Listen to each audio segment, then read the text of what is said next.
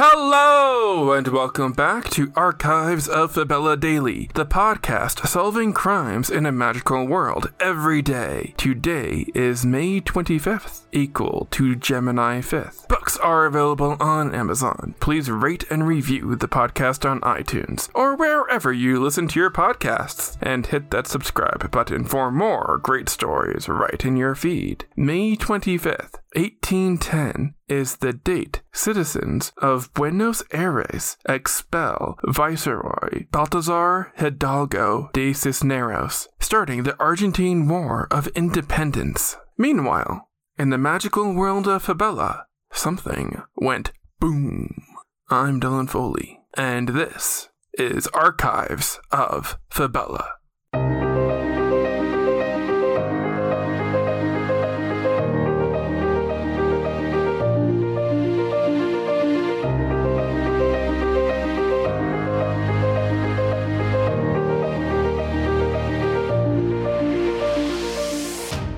Beyond our world, there is love. Beyond our world, there is war. Beyond our world, there is life. Beyond our world, there is Fabella. Gemini 5th, 5810, FY, Fabella year.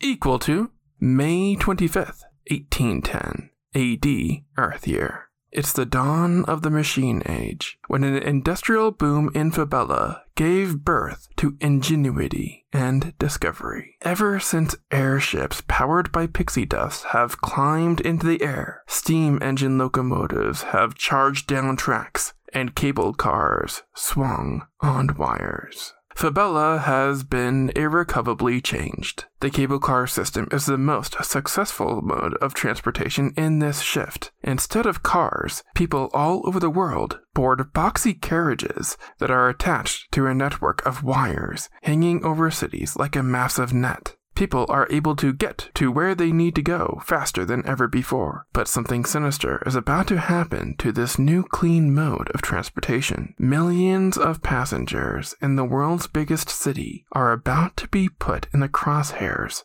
of a dangerous killer. On Gemini 5th, 5810, cable installation workers for Camelot's Royal Cable Company die when a dynamite explosive is set at their worksite. Explosives are new to Fabella. They were only introduced a few years earlier when the USS Insurgent, a 40-gun naval frigate, crash-landed in Fabella in 5800 after passing through a portal linking Earth to the magical world. When the Avalon military receives a letter from the suspect stating that more bloodshed will come, the Avalon military has no idea how to deal with this threat.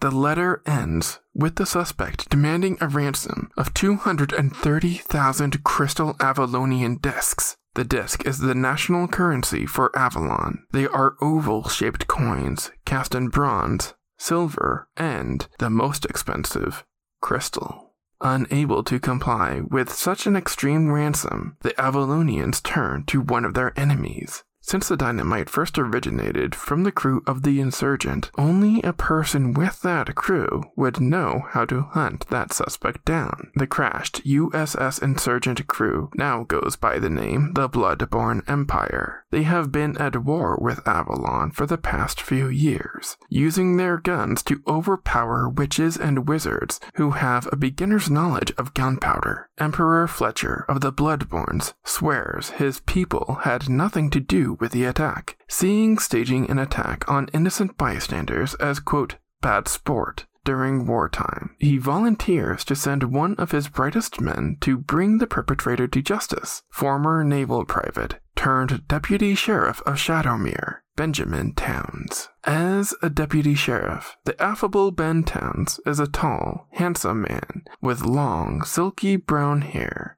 and piercing blue eyes. He's got the looks in spades, but does he have the talent? Towns is one of the first law enforcement officers in Fabella tasked with investigating criminal activity. He is not a member of the military, and welcomes Avalonian guards to watch him at all times to make sure that he's not spying on them. Days after he's been assigned to the case, another cryptic letter arrives at the Camelot military barracks. It contains detailed instructions for how to deliver the ransom money. The crystal discs must be placed in a burlap sack and loaded into an empty cable bus. 230,000 crystal discs is a lot, and makes for a heavy haul for the suspect to simply pick up the bag and run. Towns has Avalonian soldiers fill the bag with tree bark instead. Towns uses Mutroma milk to disguise himself as a cable bus driver selected by the suspect. When the suspect tries to collect the sack, he'll turn around and pounce. On the night of the drop, the operation doesn't go as planned.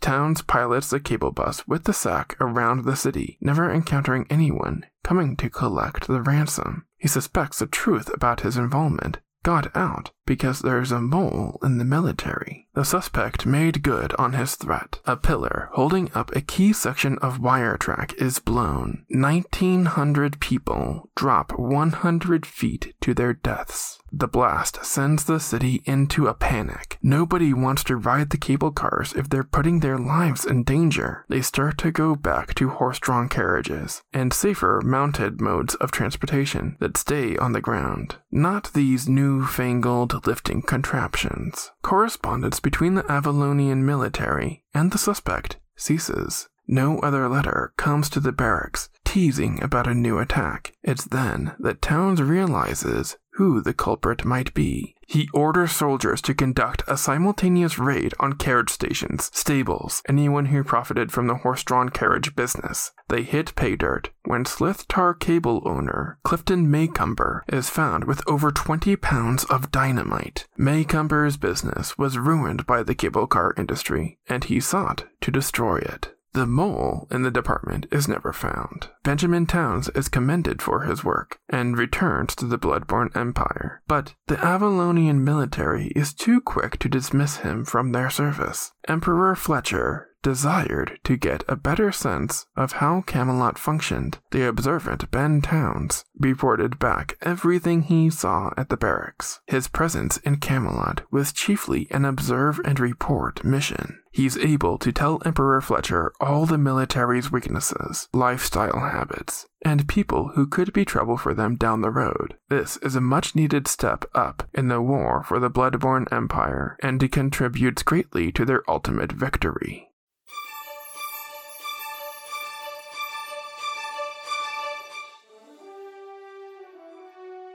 That's going to do it for us today. Subscribe now to get more new episodes right in your feed. Rate and review the podcast on iTunes or wherever you listen to your podcasts. Send your questions to archivesoffabella@gmail.com. Archives of Fabella is created, produced, and hosted by Dylan Foley, with music by Garrett Ferris and audio blocks. Books are available on Amazon in ebook and paperback. As always, look outside of what is possible and think about what might be.